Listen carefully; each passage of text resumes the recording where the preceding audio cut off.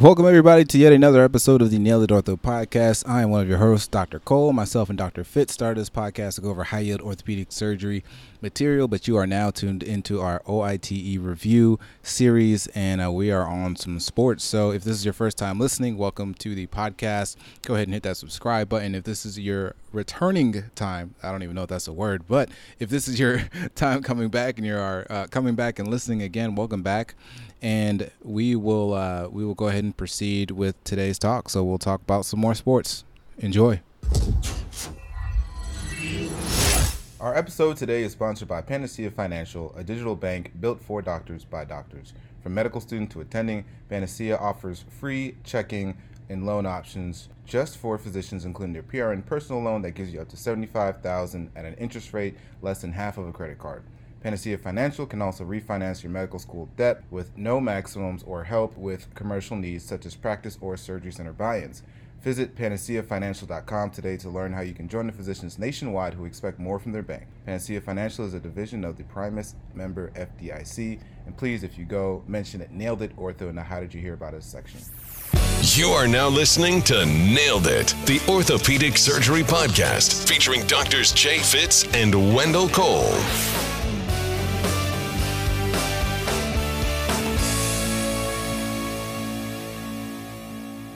Okay, well, we finished up with the ACL on the last one, so we might as well just go ahead and switch gears and go to the PCL. So what's the origin and, the straight anatomy, I guess? What's the origin and attachment of the PCL, or the posterior cruciate ligament of the knee?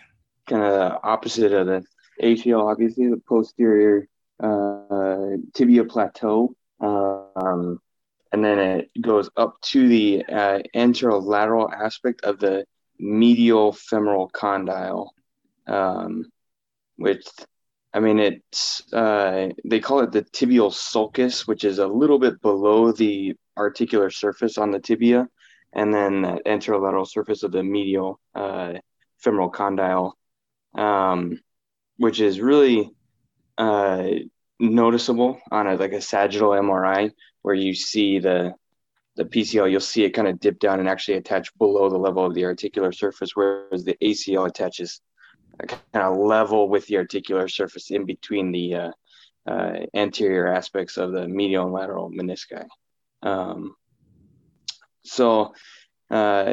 Obviously, we don't want these injured, but if they do, what's the usual mechanism of injury for the PCL? Yeah, so it's a lot of different mechanisms of injury, but to sum it up, it's like anything where the tibia is moving posteriorly, right? So this can be something that ranges from a dashboard injury to, where you're driving and you get a head-on posterior directed force on the proximal aspect of the tibia that drives it back, or sometimes more frequently, or I think one of the most common mechanisms is going to be, again, the direct blade to the proximal tibia, but this can occur in athletes when they fall into a flexed knee and they have their foot in plantar flexion. So that kind of places a posterior force on the tibia and leads to at least that PCL rupture. So again, if you're thinking of an athlete or somebody that falls, they fall onto a plantar flexed foot, which brings the tibia posteriorly. Now, say, for example, we have this patient that we're concerned that they might have a PCL injury, or they refer to us, and all it says is that, on the referral, it just says PCL injury. What are some of the physical exam findings that we may see in patients that have a PCL injury? The biggest one, or the most common one, is just the posterior drawer, or the just kind of posterior sag test. And what you're doing with these is you are holding the knee at about 90 degrees of flexion, and opposite of the ACL, where you pull it forward, you push the proximal tibia more posterior, or if they're just sitting or laying down in that resting position, you'll see the tibia sag posterior to the femur compared to their contralateral extremity. There's also the quadriceps active test, where the knee is flexed at 90 degrees and the quads are activated, and you once the quads get activated, you'll see the tibia move forward or reduce under the condyles before full activation and knee extension.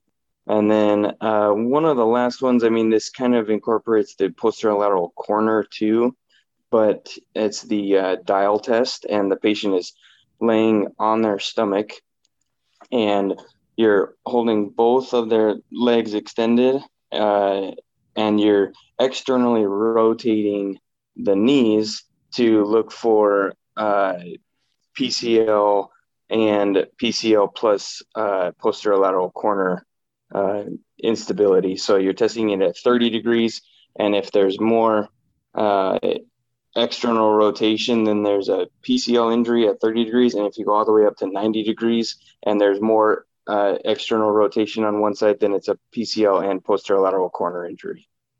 And the grading scale, because we have to have a grade for everything. What are these different grades for PCL injury? Yeah, so it's 3 different grades, and the first, one of the things that is kind of based on is position of the tibia relative to the femoral condyle. So in a grade 1 injury, the tibia is going to be anterior to the condyles.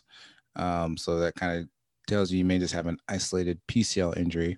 In a grade 2, you have an incomplete PCL injury. So the anterior tibia is kind of flush with the condyles. Then in grade 3, you have, possible ACL and PCL injuries, and the tibia is just completely posterior to the condyles. So those are the grades. I don't know how much if they'll really ask that, but I guess, just to know in your head that, those are kind of the different grades for PCL injuries. Yep. But, they come into play, I guess, when we talk about treatment, which we'll talk about shortly. But I mean, if you have somebody and they come with some x-rays, what are some things that we can see on x-rays in patients that have these PCL injuries?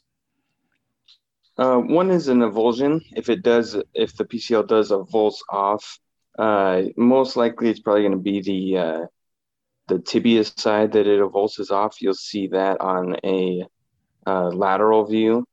But other things you can see, you can do a stretch radiograph, a lateral, so you'll see subluxation of the tibia posteriorly. And then in the patellofemoral compartment and medial compartment, arthritis is big with the chronic injuries, and that could be tested. I think out of all of these sort of imaging findings, it's probably the most likely to be tested on radiographs, is that for people with chronic PCL injuries, they're most at risk for both patellofemoral and medial compartment arthritis. And obviously go into like an MRI, you'll see a mid-substance tear of the PCL, but that's really about the only finding you're looking for on a sagittal view of the MRI.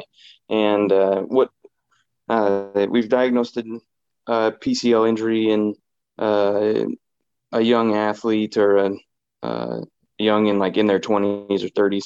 What's the treatment for these?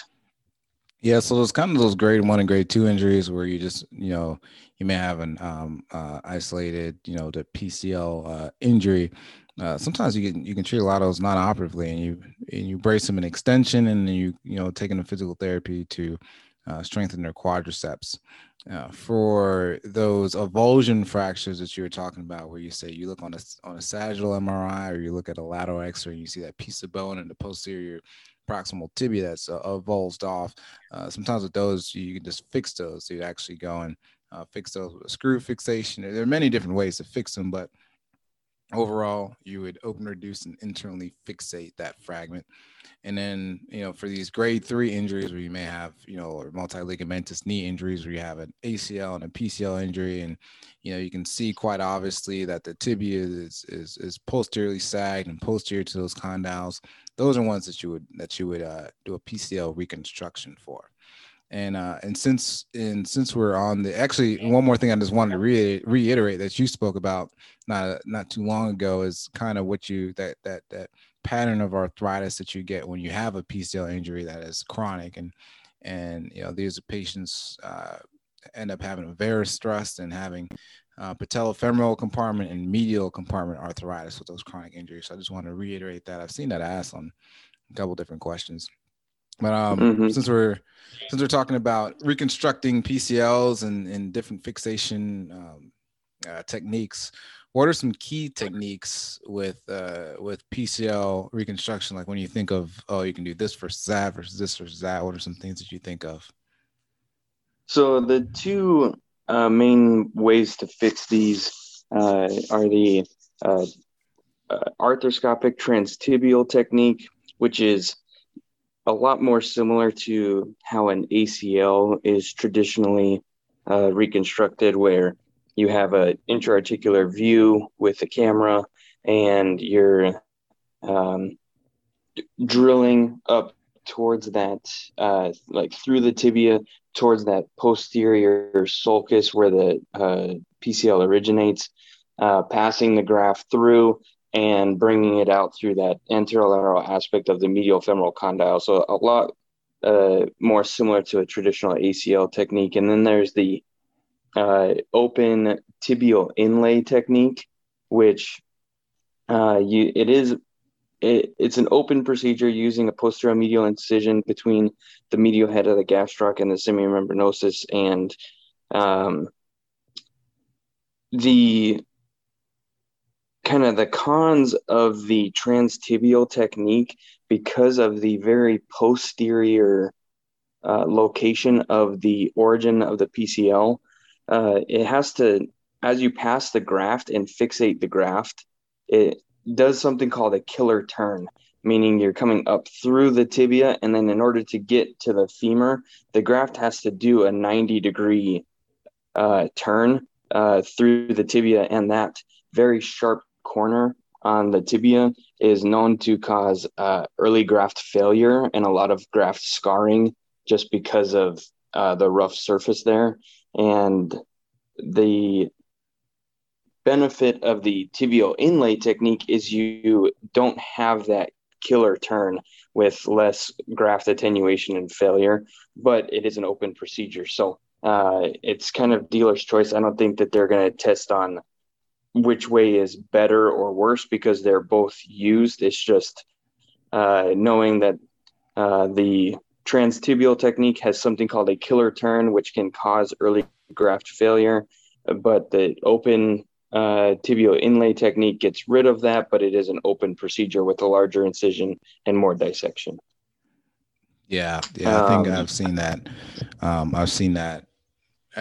In some. I don't remember how. I don't remember how they asked it, but I definitely saw some things talking about the inlay versus the transtibial technique, which I had actually never heard of until preparing for this episode, and reading all these different sources and doing questions and stuff. So for those listening, that's something right there, that killer turn.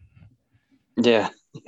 I was doing some board studying and it came up on one of the questions where it was like, I guess they were talking about what is the benefit of the inlay technique over arthroscopic transtibial, and it didn't necessarily say killer turn, but it did talk about less association with graft failure with the inlay technique. But again, I guess it's kind of a niche thing.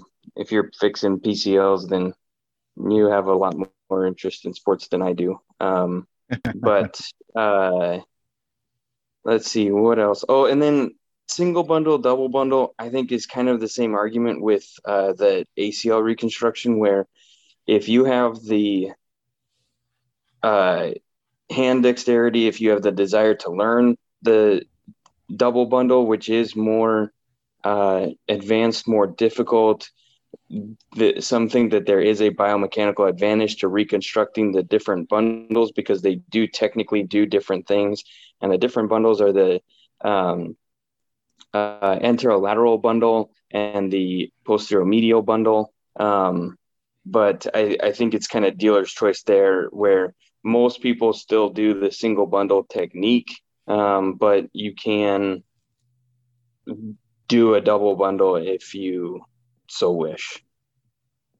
Yeah. Yeah. Let's see here. We already talked about the differences between the inlay and transtibial, but what position should the knee be in after a PCL reconstruction?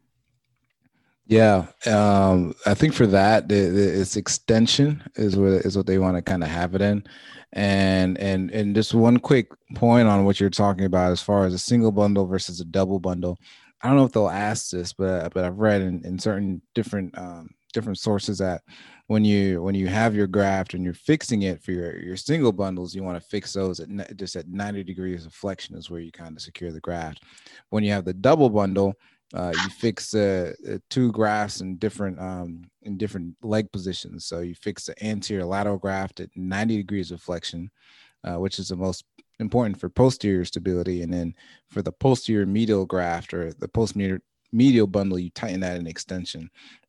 And I don't know, I just kind of remember like it just seems like the anterior bundles of both the ACL and PCL are both like tight during flexion. So if you can remember that, you can remember, I mean, that's really what you need to remember. The anterior ones are tight during flexion. So that's how you would fix the anterior lateral bundle. And then of course, for the ACL, we talked about our anterior medial bundle, giving us kind of that stability during flexion, stopping the tibia from translating anteriorly. But yeah, so to answer your question, the knee should be an extension after a PCL reconstruction. And I mean, that's just kind of just got to kind of know that.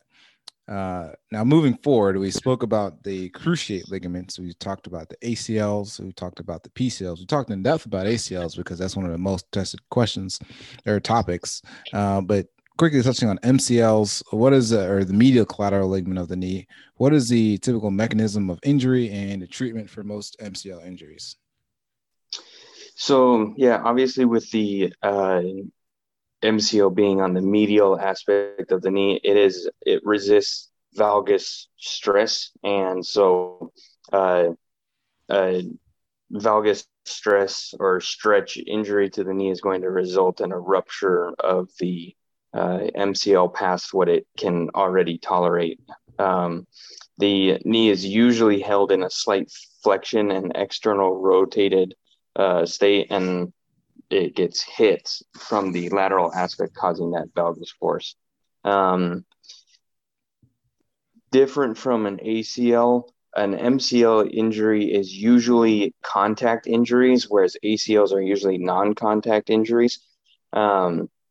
So that can be useful for dissecting a question where they're talking about a knee injury in an athlete, like a football player, and they talk about a direct blow to the knee rather than a non-contact injury. Can lead you more towards MCL, but don't completely hang your hat on it. It's just something useful to know. Let's see here. The treatment for a lot of these MCL injuries is non-op, just because it's very rare to have MCL plus a cruciate injury. But if you do have the cruciate injury, they take precedent, and you don't always have to fix the MCL with a cruciate ligament injury. And one thing that I just learned about, because one of our second year residents is an absolute genius. He noticed this kind of weird appearance on the medial aspect of a distal femur, like, I don't know, in his last few days of his intern year. And I'm looking at the list, and he puts on there a patient with Pellegrini Stida lesion of the knee. And I'm like, what the heck is he talking about? And I had to look it up. And a Pellegrini Stida lesion is due to a chronic MCL deficiency, and there you see calcification at the medial femoral insertion site, which can be tender to palpation, but usually is asymptomatic. But yeah, that was, and then I saw it come up on my board study questions where it was like, it was kind of like a matching set, and it was like, identify the lesions, and that came up, and I was like, holy crap, this is actually like Real stuff. something that we're supposed to know, I guess. I Yeah. don't know. But Yeah, I've seen it. again, kind of getting back to it, um, grading systems, grade 1, 2, and 3, grade 1 being the less severe, grade 3 being the most severe. We don't need to get into the nitty gritty details, but a lot of the times these are non-op uh, therapy, working on knee proprioception, bracing, and then if the knee is still chronically unstable and they do have a MCL injury, you can reconstruct the MCL, or repair it, but it's really not that common. And then on the other side of the knee, what's the mechanism and treatment of most LCL injuries? Yeah, so lateral collateral ligament injuries from the lateral epicondyle down to the fibula. This is going to be against something similar to your MCL injuries, but it's going to be the opposite, right? So it's going to be a varus force to the knee, or they always show like the football player running in his leg, and then somebody's helmet hitting the inside of the knee, causing that varus force, that injury to the LCL. And typically for most of these, similarly to the MCL, you can treat these non-operatively. But, one caveat is that if this is a combined injury, right? So, your LCL lights up, but then you also have, popliteus injury, popliteofibular ligament injury. And so now you're thinking of more posterior lateral corner injuries, then that may be, an indication to actually treat these, operatively. You may consider PCL or, posterior lateral corner reconstruction, not PCL, but PLC reconstruction. So for most LCL injuries, these are treated non-operatively, but if this is a combined injury with a posterior lateral corner, like for example, with a posterior lateral corner injury, that would maybe an indication to treat these operatively. Man, I'm mixing it up. Operatively. So if it's combined, operative treatment. But since we're talking about the posterior lateral corner of the knee, or the so-called dark side, as Dr. Chawla described it in our episode on posterior lateral corner injuries, if anybody is interested in learning way more about posterior lateral corner injuries, check out that episode. But what is the type of instability that is seen with these posterior lateral corner injuries? So you'll see, as it's kind of similar to the posterolateral rotatory instability of the elbow, there is a posterolateral rotatory instability of the knee, where the lateral tibial plateau moves posteriorly compared with the lateral femoral condyle. So in essence, there's an increased external rotation of the tibia on the femur. And again, we had briefly talked about the dial test for the PCL, and it's to help differentiate isolated PLC versus a combined injury. So dial test at 30 degrees of knee flexion is solely a posterolateral corner injury, and at 90 degrees, it's a combined posterolateral corner and PCL instability.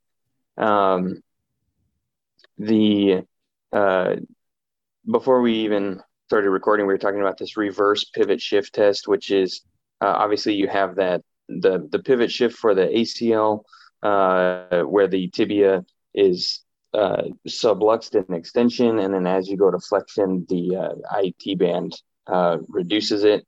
But the reverse pivot shift test is when the tibia is subluxed in flexion and it reduces with knee extension. It is not a very sensitive or specific test, and in doing a quick little lit search and reading about this reverse pivot shift test, it has even shown that it can be a positive finding in around 30 to 40% of asymptomatic or normal knees. So I guess kind of take this test with a grain of salt. But if you have an athlete with an isolated acute posterior lateral corner injury, are we treating these operatively or non-operatively? Those would be ones that you would treat operatively, right? So if you just like what you're saying, if you do the physical exam, they come in and they have kind of, a mechanism of some type of various type of injury to their knee. And then you do a physical exam test and you have them prone and you excellently rotate both of the legs at 30 and at 90, and it only widens at 30.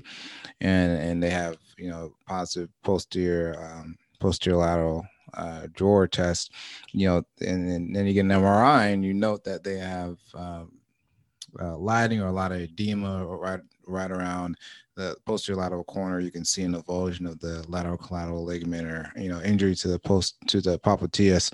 That would be these would be all indications to kind of go ahead and treat these operatively and go repair that posterior lateral corner. So any acute injuries should be treated should be treated operatively of the posterior lateral corner.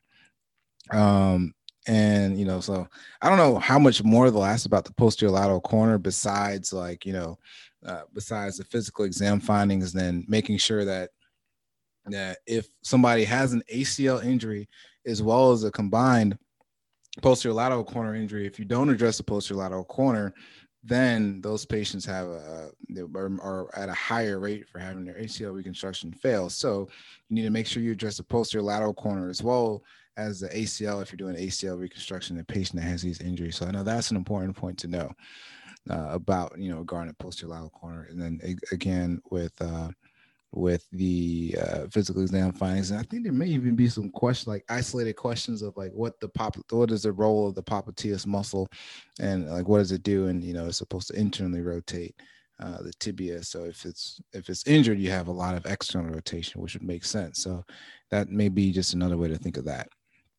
Now, moving forward, we're talking about patients that have these multi-ligamentous knee injuries.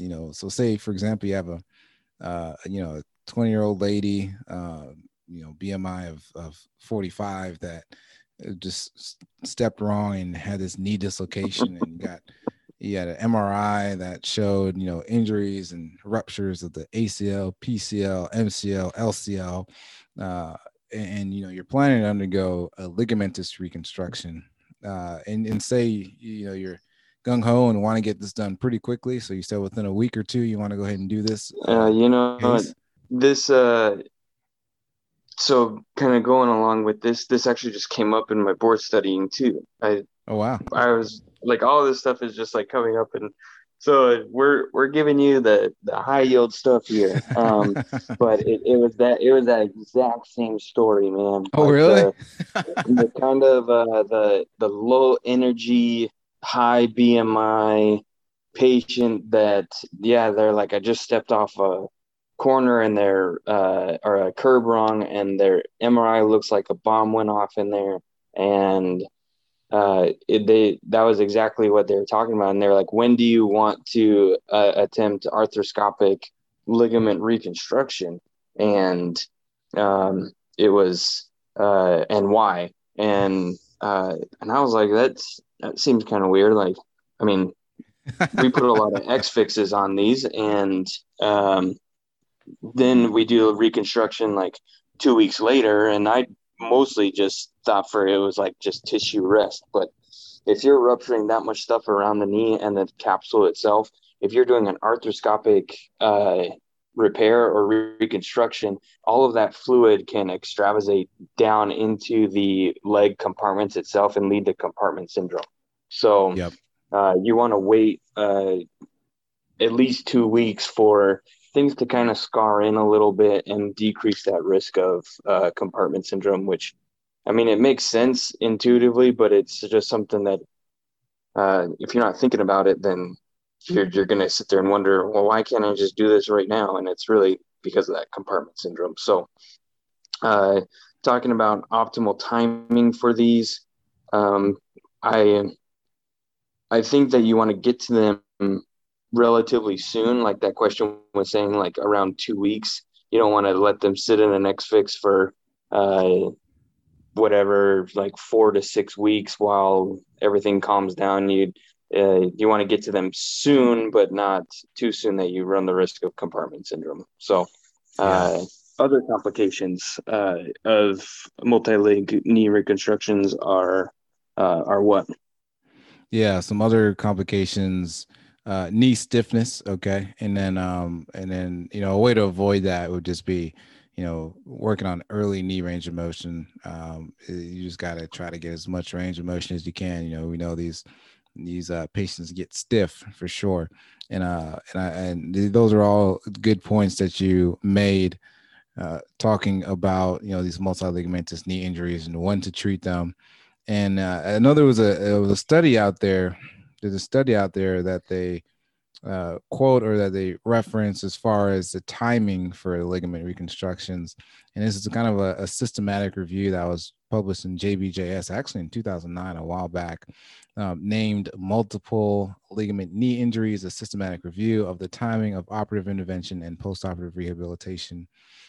And just like you were just saying, some studies do show that earlier treatment is associated with superior clinical outcomes. So just doubling back on that. But like you asked, knee stiffness is the most common complication. You want to just try to get these patients ranging their knees as early as possible. Thank you all for listening to that episode on sports and a little bit more about the knee. We hope you enjoyed it. Please tell somebody about this episode if you really enjoy us or enjoy listening to us talk and banter about all the things that Spencer loves about sports. We hope you enjoy it. So until next time.